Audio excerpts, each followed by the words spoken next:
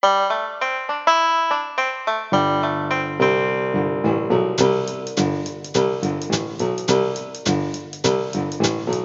back, once again, to Moving Right Along, a Muppet movie podcast brought to you by ToughPigs.com. This is the podcast where we watch the Muppet movie 2 minutes at a time and talk about it a lot.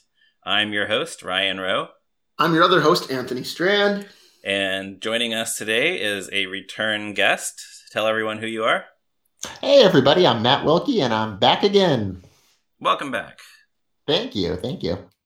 And today we are looking at minutes 37 and 38 of the Muppet movie, in which Madman Mooney welcomes our heroes to his car lot. They end up with a new car, a new used car, and Sweetums wants to go to Hollywood.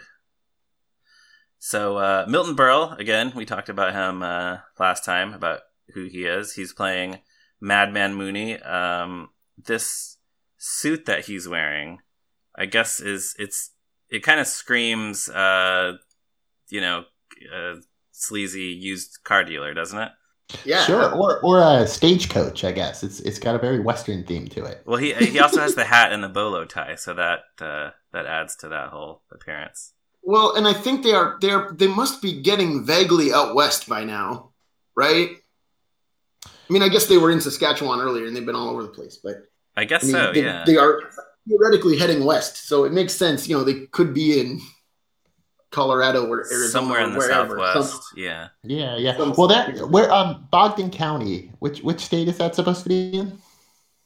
Oh, I don't know. Are you asking if there's a real Bogan County in the United States? Yeah.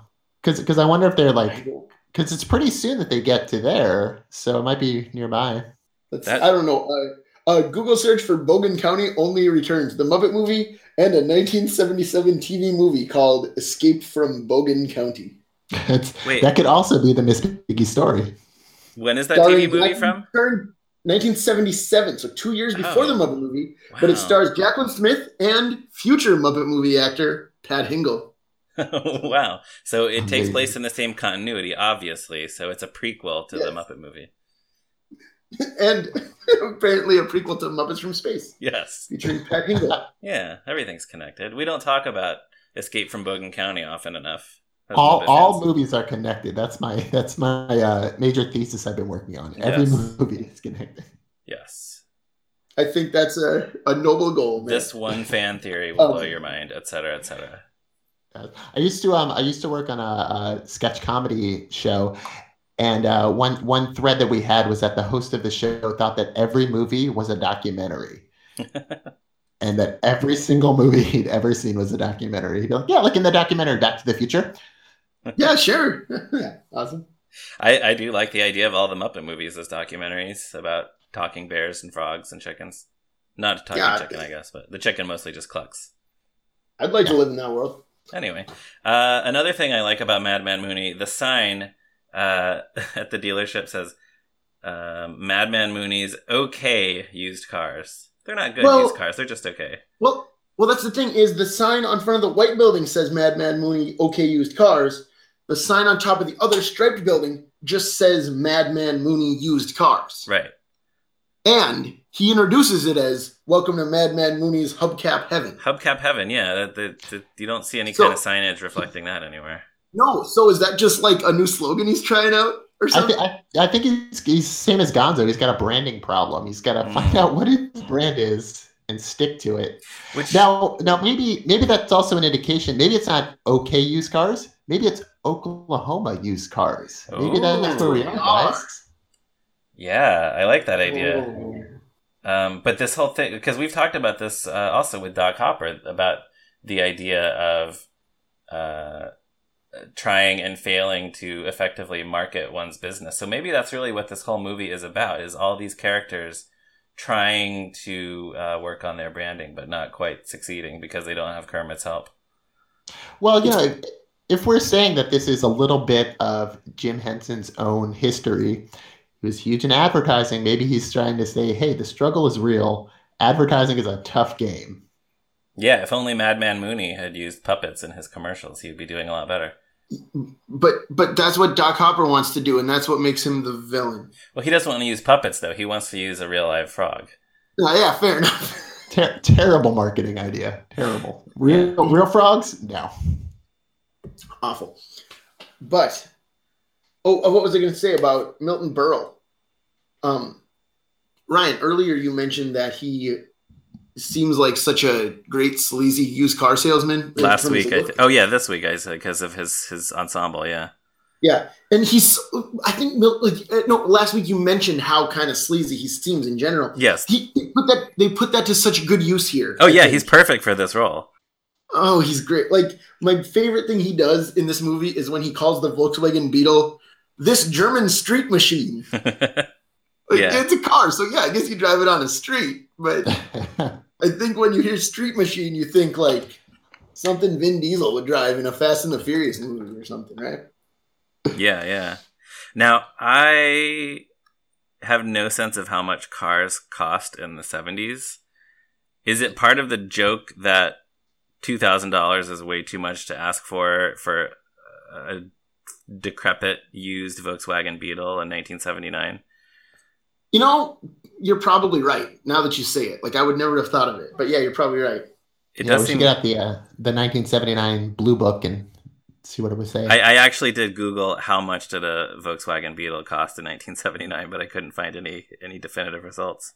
And then I also looked up the Studebaker because he mentions the $12 trade-in. I guess the $12 trade-in applies to both the Studebaker and Gonzo's truck, right? Yeah. Right. So do you think normally it's a $6 trade-in? $6 for the Studebaker and $6 for the truck, or could it be like every car $4 for the truck and $2 for the Studebaker? That's a great question. If he's dividing it up somehow. Yeah, a great question that we will never know the answer to. No, I mean we could technically ask Jack Burns, right? We could, but he would say, "What the hell are you talking about?" most likely, yes. Yeah. But yeah, so the detachable fender falls off of the Volkswagen there, and that. Well, I just got to say about the detachable fenders. Technically, I have a 2-car garage in my home, but it's a very narrow 2-car garage, and my wife usually gets home from work before I do. 3 times a week, probably, when I pull in, I think about how I wish I had detachable fenders for narrow garages. Madman Mooney was onto something. It's very real to me. Ahead of his time. No. Would you prefer that, or would you prefer the Jetsons version, where you just press a button and it turns into a briefcase? I would vastly prefer that. But keep in mind that this is something that's always bothered my good friend and I. That if you hit that button and you turn an entire car into a briefcase, that's going to be extremely heavy. That's true. Yeah. The briefcase weighs the same amount as the car. Yeah. Yeah, I don't know. Maybe by then they figured out how to change mass when you change, whatever. Or they're all just they're just really strong in the future. Yeah, that's true too. Humanity is on the upswing. Finally. Yeah, I'd like to think that that'll happen. Mm-hmm. Also, about the $12 trade-in, I love how he just kind of like chuckles to make it seem like it's a great deal. Yeah. He's like, listen, I'm really taking a wash on this. You guys are making out like crazy on this $12. Right. Less a $12 trade-in on your current vehicle. Awesome. And that inspires him to call his assistant, whom he calls Jack. But as we all know, Jack is not named. Jack is Job, because the guy's name is Sweetums, another Muppet. Right. Although, again, another Muppet who is not identified by his actual name. That's true, and I think that confused many, many people who watched this growing up, because he addresses him as Jack. He does say Jack, not name, but then he never actually says his name. Right. And also, when I was a kid, I didn't know what a car jack was. I didn't know that when he said Jack Job, it meant that his job was to lift the car up. I didn't know what that meant. I just thought, okay, what? Yeah. Why does he take his name as Jack? Right. Yeah. Do you think there were a lot of people who had seen this movie for the first time, hadn't really watched the Muppet Show that much, and thought that man's name was not Jack? Yeah, that's possible. I think this movie is the reason why he's the best remembered of the Muppet monsters from the show, I think. Sure. Because people know him. They might not know his name, but they'll say, like, oh, that big shaggy monster from the Muppets. They recognize him. Although he's probably the most frequently used of the full body monster characters. Yeah, well, I think the fact that it was Richard Hunt pretty consistently. Right. Like on the Muppet Show, very consistently. The others weren't. The others didn't have a specific performer, so they never had a consistent voice and personality like he did. That's true, yeah. There's not really... Timmy Monster does not really have a character. Right. There's no Dave Goelz as Timmy Monster or something, right? Yeah, there's no consistent dog line personality. Right. And Thog, who was pretty consistently Jerry Nelson, just wasn't used as often, so you just don't really get to... The average casual fan doesn't really know him as well. Right. Although they did notice him in the 2011 movie and said, "Whoa, look at that guy." That is a really big Muppet. No, you did that. Anyways, we'll get there in 6 years. Can I give you guys a little behind the scenes peek? I actually I did a set visit for Muppets Most Wanted, and it was a big groups shot, and Thog was there, and I found out that inside of Thog is a stool. Huh. Performer often sits when he's inside Thog. Wow, he's that big. Yeah, that's cool. We'll probably have you back on again in 7 years when we get to Muppets Most Wanted to tell that again. I'm penciling it in right now. Great. All right. For the Thogs, we'll put you down for some Thog business. Yeah, some food for Thog. That should be the name of your All Thog podcast. It should be. Yeah. All 3 episodes. Yes. Would listen. All right. I like the fact that they immediately, basically as soon as Sweetums shows up, they establish this sound of a buzzing fly, which will become very important soon. So I guess it means that the fly is very smart. The fly is buzzing around Sweetums. Sweetums is completely responsible for that fly. Yeah. And then when he moves the car, it looks like he lifts the car up with both hands, but it's in the same shot, and he had just said, I don't know what exactly the line is, but he had just said something to Madman Mooney and moved his mouth. And the way I understand the Sweetums puppet to work is that the puppeteer can either use both of Sweetums' arms or one of Sweetums' arms and the mouth. So that means that Richard Hunt just had to very quickly switch from working the mouth to working the other arm so he could say the line and then immediately pick up the car and move it. Just one of those impressive puppet tricks. Yeah. Very impressive. My impression of it is that it's not like a full kind of Big Bird mode, though, where it's kind of like a rod almost attached to the lower lip. So that would kind of hang lower and not as much movement to get from like waist level from the rod to the hand. Oh, right, yeah. Right, so it's not like most of the other Muppets, like a Kermit style, where your whole hand is making the whole face move. Yeah, maybe that makes it easier. Yeah, but still, I mean, nonetheless, very impressive to do that so quickly in one shot. Yeah. Right, and then also start rolling a car away. Yeah, a very lightweight car, so that must be one of the Jetsons. Yeah, it must be. Or Sweetums is just that strong. I do love how cheerfully Sweetums just starts singing like Dum-de-Dum-Dums as he's rolling the car away. Yeah. It's so great. I love that guy. Me too. He didn't even put it in neutral. He didn't have to. Maybe Richard Hunt was just really that strong. I hope so. That was just a real car, yeah.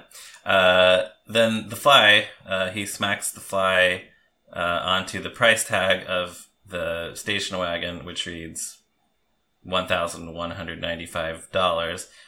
Madman Mooney's downfall was that he did not put a comma after the 1 for the 1,000. Always put a comma. Yeah, because when he smacks the fly, the squashed fly renders the price as $11.95. And I love Gonzo's line where he says, "It's our $12 trade-in. You owe us a nickel." Gonzo is a stickler for getting his, making sure he gets his change back. Yeah. Although I guess we don't actually see Mooney give them the nickel, but we can just assume that it happened. Yeah. They put it in the back next to the plunger. Yeah. Right. Yeah, it's all the important stuff. Also, like, I haven't bought that many cars in my life, but every time that I do, I wish that would happen with the Fly. But it hasn't yet. No, it hasn't happened yet. But also, like, I talked earlier about the narrow garages and all this. I think that this movie informed about buying and using cars. And using cars. I don't think I would know how to. Anthony always drives around with a little person in the trunk. I did not learn to drive by a correspondence course, but other than that, I think I'm a lot like the characters in this film when it comes to cars. You probably do sing when you drive. I do. That's true. Very often. You have probably. In fact, I would bet money that you have sung "Moving Right Along" while driving. That definitely. Actually, my wife and I sang it at the top of our lungs when we drove away from our wedding. Perfect. Wow, that's very fitting. And so, who was driving? I think I was driving. The little person in the trunk. And Roz was playing. The trunk was driving. But you were driving, and Roz was playing the banjo. Yes, absolutely. That's where I was going with that. That makes sense. Yeah. All right. I have a note from the June 12th, 1978 draft of the script. Please. One minor difference, but so while Mooney is going on and on, Sweetums in this draft of the script dips his finger in a puddle of oil. And as Mooney is talking about the fact that the price on the sticker is always what you pay, Sweetums very deliberately uses his oily finger to add the decimal point on the price tag. So it really changes. It's not as funny. It's not as funny because Sweetums is kind of an unwitting participant in this joke in the finished movie, which is better. Right. Yeah, for sure. And it leaves that ambiguity of if he meant to do it or if he didn't. And it adds kind of like a sweetness to him. Whereas if it was a deliberate thing, it would almost be, in a way, like a mean thing to do. Yeah, and we haven't really seen Mooney. I mean, he doesn't seem like he's a nice guy, but we haven't seen him be like a bully to Sweetums. So it wouldn't feel exactly like he deserved to have Sweetums take revenge on him.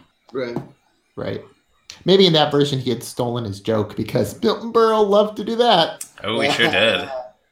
Yeah, I always thought it was funny that he at some point published that huge book called Milton Berle's Private Joke File. Because, like, how many of those jokes in his private joke file did he take from other comedians? All of them. All of them, yes. Yeah. Absolutely. Maybe, I haven't actually read the book. Maybe it's organized by in alphabetical order of who he stole them from. I hope so. It's written by Milton Berle et al. Yeah. So then here's one of these things I noticed for the first time in the next shot when they say...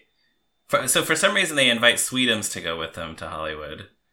Which is ridiculous because you wouldn't even fit in the car. Right. That's why I say for some reason. I guess. And not only that, they've only been inviting Muppets, which feels a little wrong. Like, you can't branch out a little bit, have some like humans on there too. It seems a little discriminatory, guys. Look, I'm sure they would have loved to have invited Madeline Kahn to go to Hollywood with them, but Telly Savalas would have gotten mad. Yeah, I'm trying to think if there are any other human characters that felt enough like kindred spirits to the Muppets that they would have wanted That's to invite them. That's a good point, But yeah, they're just inviting every Muppet they encounter. I mean, I would say the only one is Dom DeLuise, right? Who's going to be there anyway. Right, he's already a Hollywood guy. Yeah.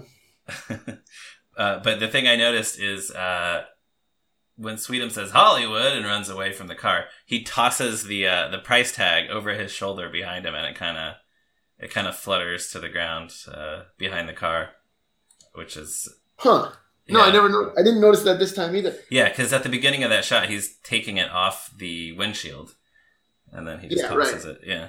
You know what I love about when Sweetums says Hollywood? As he runs away, he's going, oh, whoa, oh. Just making these like bizarre sounds. I guess it's because like we don't want Kermit and Fozzie and Gonzo to know that he wants to come, so they have to be kind of ambiguous. But it's just kind of like he's like, it's the strangest noises. I love it. It's so monstrous. All he says, yeah. Is it one of these things where his No, you can't even see his mouth. I thought maybe it was because his mouth is flopping open, but you can't even really see it because you're seeing him from behind. He's running away, yeah. Yeah. Do you guys want to know a little, another little behind the scenes tidbit I witnessed once? Yes. Featuring Mr. Sweetums. Of course, yeah. So I had visited the set for the Muppets TV show. And in one episode, Sweetums is riding a bicycle. No, he's driving a golf cart. That's what it was. Driving a golf cart, and he had to slip on some butter. You know, the butter on the brakes episode. You guys remember that part? I sort of remember that. Yeah, in the studio. Yeah. So Matt Vogel is inside there, and they're kind of figuring out, okay, what's the blocking? How do we do this? Where do we do the driving and all of that? And they wanted to be realistic, so of course they wanted him to really drive and to really talk at the same time. But as they were doing the rehearsals, Matt realized that, it can't see when I'm driving because my mouth is closed for a lot of this. So just on the spot, they made up dialogue for him to say, and it was mostly just whoa, so he could have the mouth open for long enough to see. Huh. Yeah, that's cool. That's the kind of thing that they probably would not realize until they got to the set on the day. Yeah, right. Yeah. Huh. Yeah, so that's kind of what I thought they might be doing here, but it wouldn't have been necessary here. They don't need to here, yeah. I wouldn't think so. Now this is the scene where we are saying goodbye to the Studebaker. And it just so happens that hot off the presses and just in time, I just got this scan from Moving Right Along listener Eric. I don't know Eric's last name. Thank you, Eric. Yes, thank you, Eric. He knows who he is. So it's a copy of what is it actually called? Turning Wheels, I believe. It's the official magazine of the Studebaker Drivers Club from shortly after the Muppet movie came out. This is a real thing. So it's basically either an entire article or possibly even the entire issue of this little magazine, because I don't know how much there was to write about Studebakers every month in 1979. Well, I'm sure it's longer than the Mini Cooper one. Yes. But there's some cool little tidbits in it. One thing I thought was really interesting, the guy who wrote it obviously talked to some of the people who worked on the movie. So he talks about how the Studebaker was specified by Jerry Jewell in the script before they even knew whether they could actually find a Studebaker to use in the film. Which certainly gives credence to my theory that they just thought the word Studebaker was fun. Oh, yes. It's a hilarious word, yeah. It's definitely funny. They just found a car and, they found a comedy word first and then went out and got the car to match. Yeah. So there was a guy named Don Casella, the transportation captain for Marble Arch Productions, who was in charge of finding the Studebakers. So he found one in Los Angeles and the other one in Tacoma, Washington. And they painted them both to look, I guess, old, like they had been owned and driven by Fozzie's hibernating uncle for a few years. And so one of them they converted into, to where it could be driven by the person driving in the trunk, while the Kermit and Fozzie puppets rode up front. And the other one, they just used for the wide shots. And then this is interesting. It says the author of the article asked what happened to the cars. And he says they told him that they were holding on to all the cars from the movie. So that's the Studebaker, Gonzo's truck, the station wagon.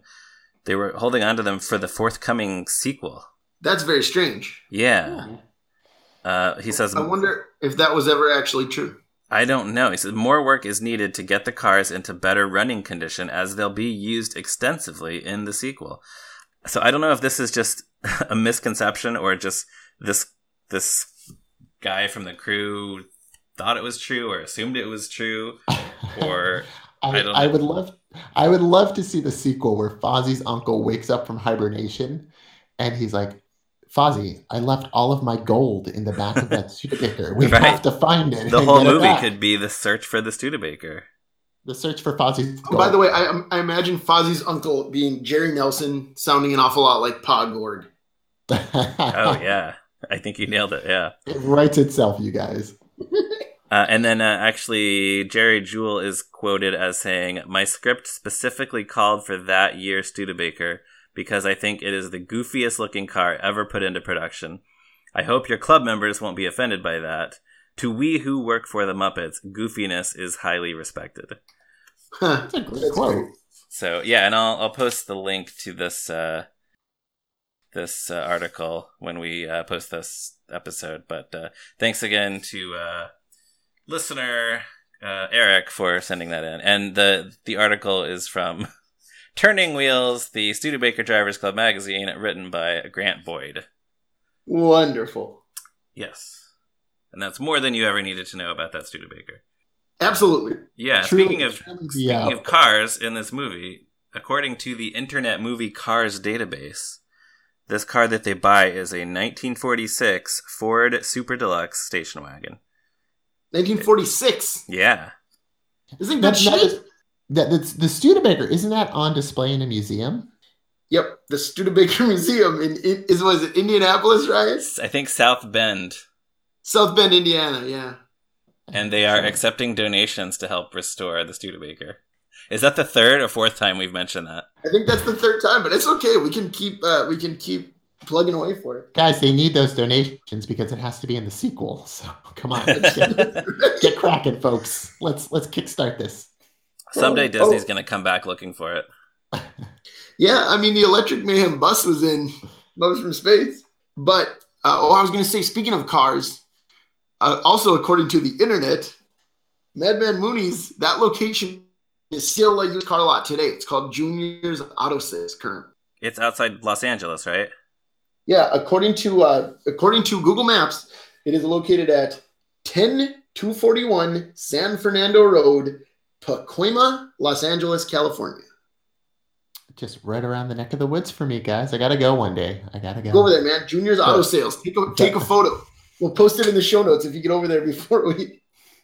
I'm kind of surprised you haven't been there already. I honestly, now that we're talking about it, I've thought about this many times of going because Pacoima is really not that far, and this might be my impetus to do it to have this picture in the notes. I hope you do. I really hope you do, man. Now they used it again in the Muppets 2011 movie for a callback to this very joke that ends the joke that ends this clip where they pull out of Madman Mooney's, they're on their way, and then Sweetums comes running after them with a suitcase saying, wait for me, I want to go to Hollywood. So they did a very similar joke calling back to that in the 2011 movie. And that's a joke, I guess I'll mention this again in 6 years, but that was a callback that I didn't like at the time, but I've sort of warmed up to it since then. You've gotten used to it. Maybe. That one, I'll be honest, that one hit me as soon as I saw it. I was like, that's a good one. That's a really good callback. Well, I think it works because they bothered to go to the same location. Like it's clearly the same street that he's running down. Yeah. Like that's why it works. If it was just some random neighborhood again, it'd be like, oh, okay, Sweetums is doing that thing he did before. But the way it is, it's like Sweetums is in the same used car a lot. Yeah. That's great. I think that point too kind of helped me see like, oh, they really do, like we all knew how much Jason Segel loved Muppets, but it was like, oh, everybody on staff and on that crew had to work to make that happen, and they did it out of love for the source material. So I thought that was really cool. Okay, you two have convinced me that was a good gag. All right, awesome. Case closed. Yeah. And that brings us to the end of this clip. Any further thoughts about Sweetums or Madman Mooney or Milton Berle or... Well, no, I was just going to say, as they pull away right at the end, Kermit says, moving right along, Fozzie, again. And Fozzie kind of starts half-heartedly humming, moving right along. He's just kind of like, dum, dum, dum, da, da, something like that. I like the idea that Kermit has kept doing this and Fozzie is just kind of getting sick of the song, so he's not singing the actual song. How many, between the first time they sang it and this point, how many times do you think they sang it? I feel like they singing it through the whole time they sing it. They're all over the place. They're in Saskatchewan. The sun is coming up in the west, right? Like they get in a snowstorm. So like they probably sing it dozens or hundreds of times, right? Or did they just sing it once when they did that the full song, and they just had long gaps of silence in between until they got to the next one? Yeah, I don't know.